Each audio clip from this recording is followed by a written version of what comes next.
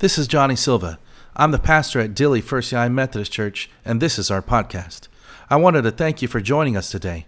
I hope this inspires you, I hope it builds your faith, and I hope it gives you perspective to see God moving in your life. Enjoy the message.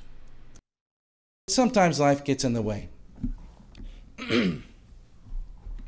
So the other thing is, the way that I see this is that I get to worship with you. And yes, I do lead the message and some other things in this service, but you give me as much as I feel like I might give you.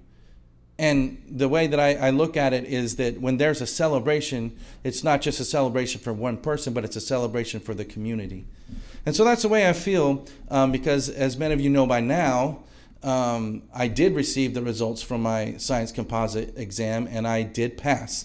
So I'm very excited about that. And so I share this celebration with you because I feel like, maybe you were stretching out a little bit too for me, and that's okay. I'll take it. I needed every little bit so that I can get there.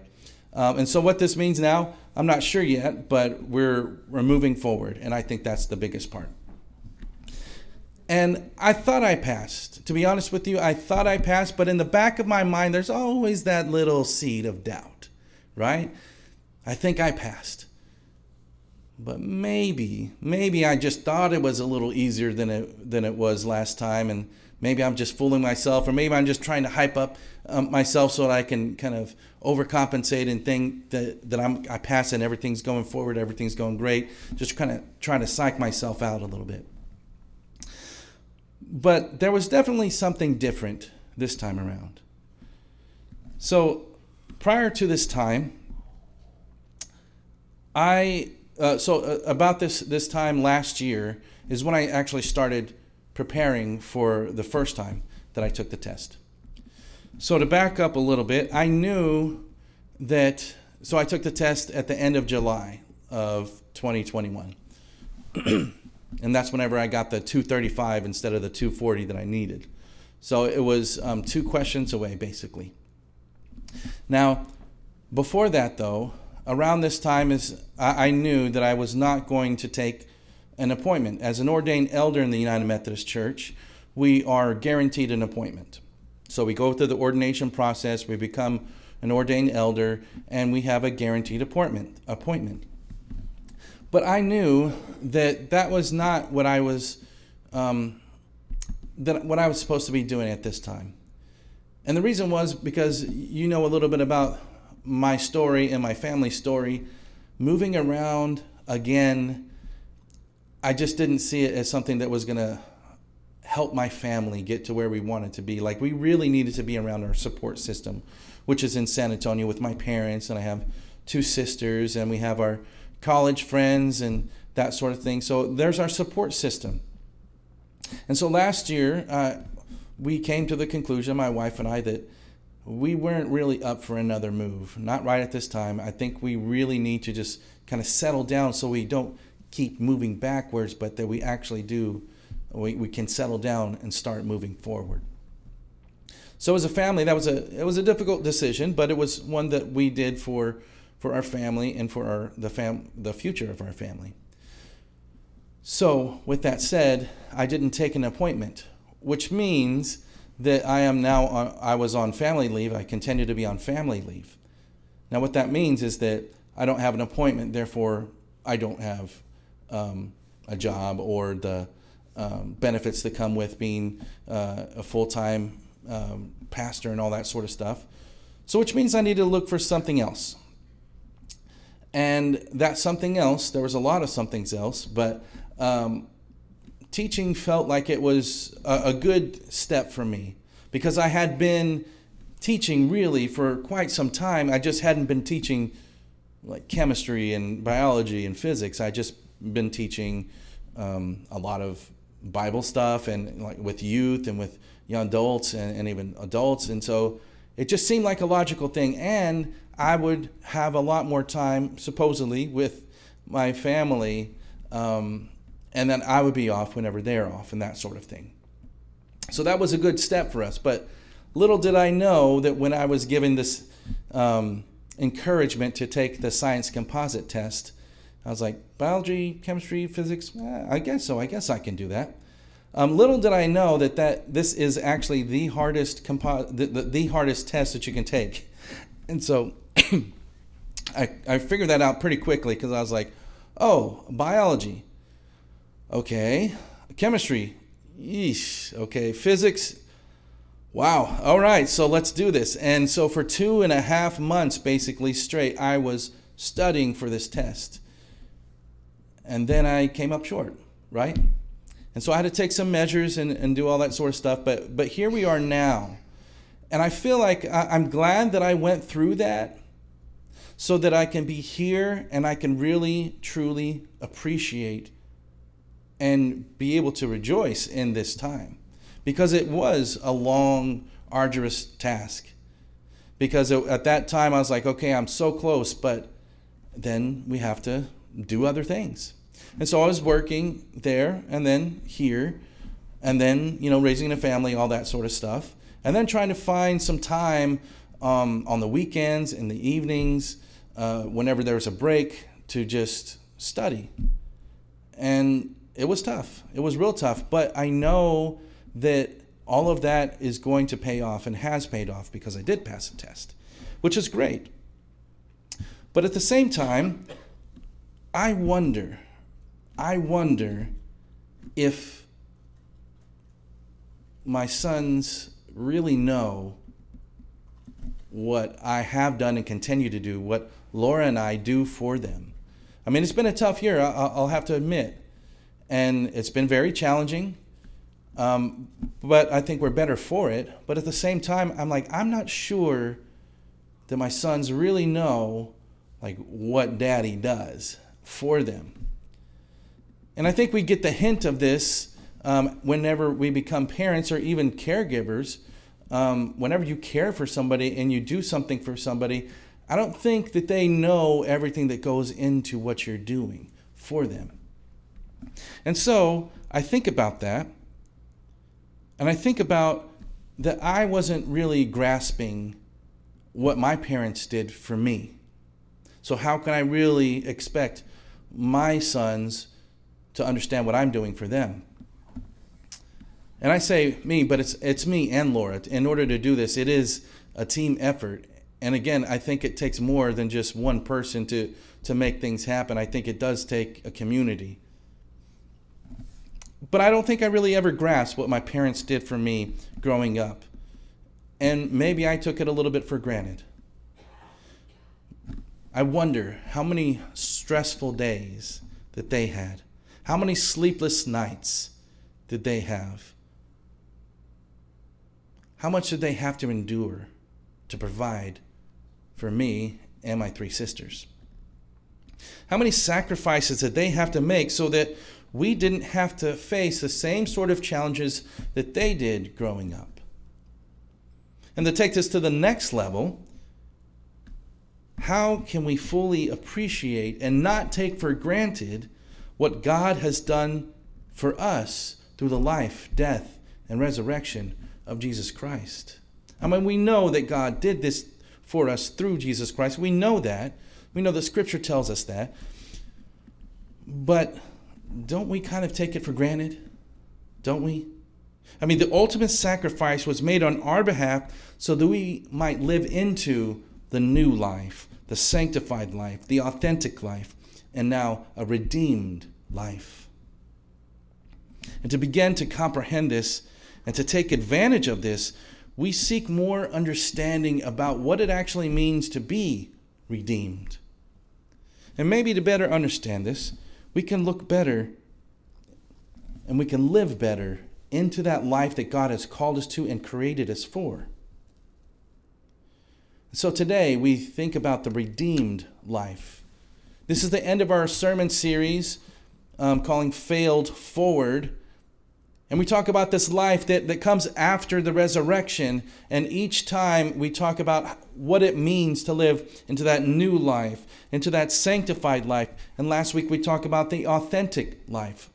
So this week we talked about a redeemed life. But again, to truly understand what redeemed means, I think we have to go back. We have to go back to the Old Testament, because the New Testament talks about being redeemed a lot, and that Jesus is our Redeemer, and that our Redeemer lives, and which is great news, absolutely. But do we really understand what goes into being a Redeemer? So Scripture tells us about all of this. We sing about this. So we look to the Old Testament. And in the Old Testament, we understand a little bit more about what it means to be a redeemer. And in Hebrew, the word is goel. Goel. And what that means is a redeemer. Okay, so what does that mean? So basically, there is a person in your family. Remember, family was a very closely knit group of people that were related to each other. And they looked out for one another. And so the Redeemer was the one that had, quote unquote, the power of the purse, which means they had the money. And there was one Redeemer, at least, one Redeemer in the family. And they would take care of their family if their family ever got in trouble. And so to help us illustrate this just a little bit more, I think about this example that was given in whenever I was in seminary by my Old Testament professor. And it really stuck with me. So I'm going to share that with you, and hopefully it sticks with you as well. So let's say you're walking down the street and you are on the sidewalk, and then there is a big dog that kind of comes across your path and trips you because of they just get in your way, and you fall into a plate glass window. Now you're okay, but the plate glass window is not. Now thinking about this, you know that there is no possible way that you could ever pay to get this restored. So the shop owner comes out and sees you in the window, and that you did it, and that it is your fault. He's like, what happened? Well, there was this dog, and then this big dog, and it came across and then I fell in, and I'm sorry. You're like, well, you better be sorry, but you also better pay for it. And, knowing full well that you cannot pay for it, what do you do? If this is in the Old Testament times, what you would do if you couldn't pay for it, you would have to be indentured to them and to pay it off.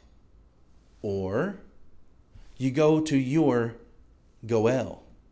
You go to your family's person that has a power of the purse. So you go to that person and you plead with them, like, I'm really sorry to disturb you, but this kind of happened. There was this big dog. I was walking and I fell into a plate glass window, and I'm really sorry, but I can't pay it. Can you help me? Now, of course, it was the responsibility of the goel, of the family, to do this for them. But they didn't have to. It was their responsibility, but they could do it, but they could also do it with strings attached. They can say, okay, I'll do this for you, but this is what you're going to have to do for me, right? And if we're honest, I mean, a lot of times we do that because other people do that to us. Like, I am going to do this for you. However, I'm going to lord this over you. I'm going to have this over your head until you pay it off, and probably even much beyond that. I have power. You're in need. I'm going to take advantage of this. So that's not the way it usually worked, but sometimes it did. So that's what a goel did. So a goel would go to that store owner, would say, okay, I'm going to pay for this, and you're going to leave my kinsfolk alone. It's done. So they're happy, you're happy, everything's good. So that is what a goel is. Now, with that understanding, we come across one of the books of wisdom in the Old Testament, Ruth. Now, Ruth is an interesting story. There's only 4 chapters, so I encourage you to go back and read this. It's only 4 chapters. And what we're going to concentrate on is that last chapter and verses 7 through 10. So it's not that long, but But it is very important because it also exemplifies what it means to be a goel, a person that redeems. So what you may or may not know about Ruth, so there's the two main heroines of the story are Ruth, but also Naomi. And what happens is, again, I'll give you the Cliff Notes version, but all the sons and the father die, right? And so there's a whole bunch of widows. There's Naomi, who was married to the father. So her husband died. All of the sons died. And so everybody was kind of left without. They were widows.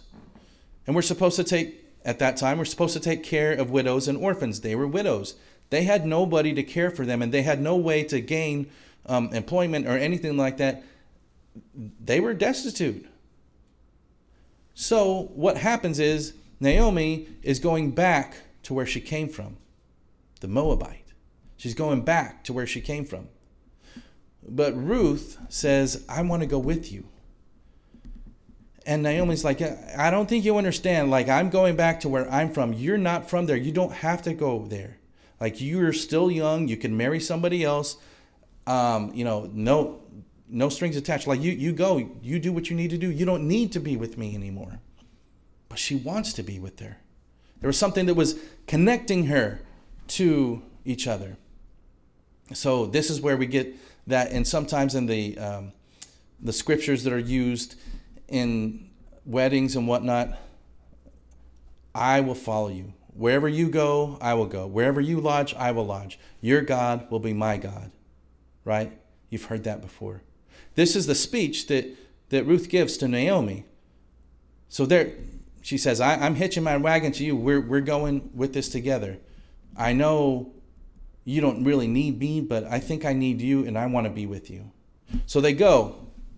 And again, she's a young lady, and she can get married. But they have no money. They have nothing. And so they come to this place, and they see that there is this rather wealthy person named Boaz. And that's where we come into this place here. And this is in chapter 4. Again, I encourage you to go back and read it. It is not that long. It's only 4 chapters. And it's the book of Ruth. And it is part of the wisdom literature. So hopefully we can get some wisdom from that. And it starts out like this. This is talking about what is custom of that day and time.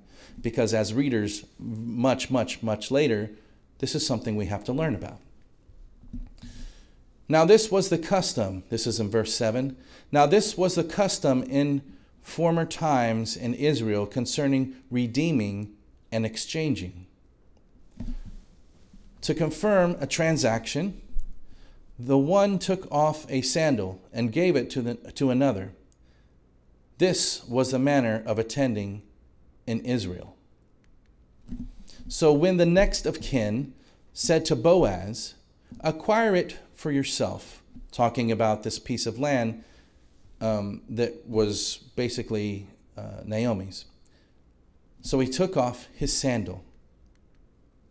Then Boaz said to the elders and all the people, today you are witnesses that I have acquired from the hand of Naomi all that belongs to Chalion and to Mahlon.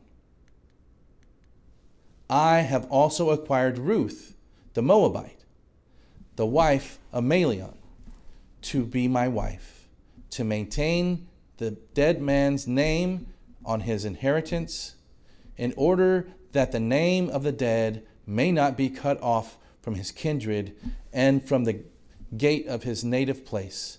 Today you are witnesses. Now there's a lot that happened in that one section, those verses 7 through 10. But again, Naomi, that was her place. She was supposed to be there. But Ruth was a Moabite. She didn't belong there. She was an outsider. So for Boaz to say, I'm going to do this because I feel like I'm called to do this, but also he did not have to. This was not necessarily his kinsman. Definitely not Ruth. And so he did this out of the kindness of his heart. But in doing so, think about what happens afterwards. What happens afterwards is that Ruth marries Boaz, and they have children, and from that lineage comes a line of David, and all the way down, Jesus. Imagine what would not have happened if he would have said, no, I don't need to. I don't owe anything to anybody. I'm just going to keep on living my life. But he chose to do that good deed. And in doing so, he not only helped out Naomi and Ruth, but he helped out the entire lineage that they would have together. His story was now intertwined with Ruth's. And in doing so, we are now intertwined with his. So this is what I mean about a goel. Somebody that redeems us is saying, like, I cannot pay this. There is no way that I can do this. I will be a slave to this until I pay it off, and maybe even longer. A redeemer, a goel, will say, I will pay for you. And I can do this one of two ways. I'll pay for you, and I'll say, no strings attached, you're good. Right? No debt to me, you're good. Or, I will do this for you, but here's what you have to do for me. Now again, if we're honest and we're in that situation where we have that power over somebody, it's very easy to say, okay, well, what do I get out of this? What's in it for me? But a true goel, a true redeemer, is one that says, I'm not asking for anything from you, but I'm seeing what I can do for you. And of course, we take that a little bit further. So now with that understanding of who a redeemer is, now with that knowledge, we can look at Jesus as our redeemer.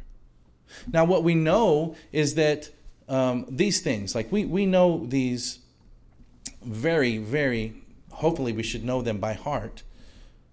But now let's understand this from a different perspective, knowing that image of what a goel really is.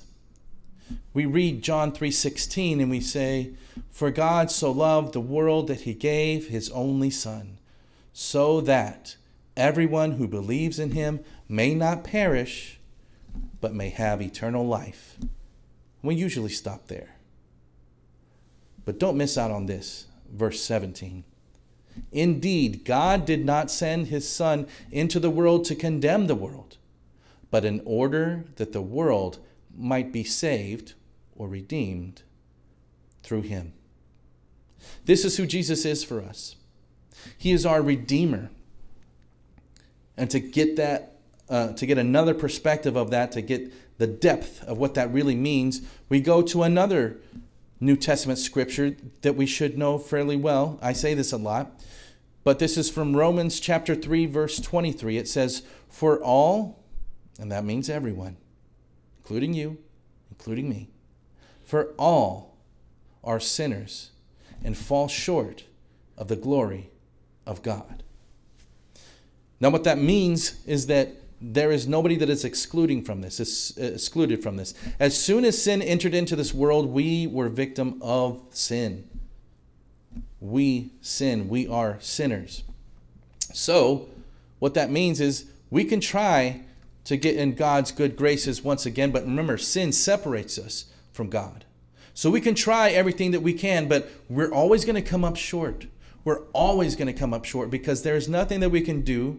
There's nothing that we can say. There is nothing that we can pay in order to get in God's good graces and be reconciled with God once again, for our debt to be eliminated. Nothing on our own. We need a Redeemer. We need a goel. We need Jesus. Jesus is the only one that can do this for us. His life, death, and indeed his resurrection is what makes this possible, this new life, this redeemed life possible. And so we end on this here, another verse from Romans, but this time chapter 6, verse 23. For the wages of sin is death, but the free gift You hear that? Free gift, no strings attached. But the free gift of God is eternal life in Christ Jesus, our Lord. Without Jesus, we will always fall short. Without Jesus, your punishment, what you're supposed to pay is your life, right? You are supposed to die.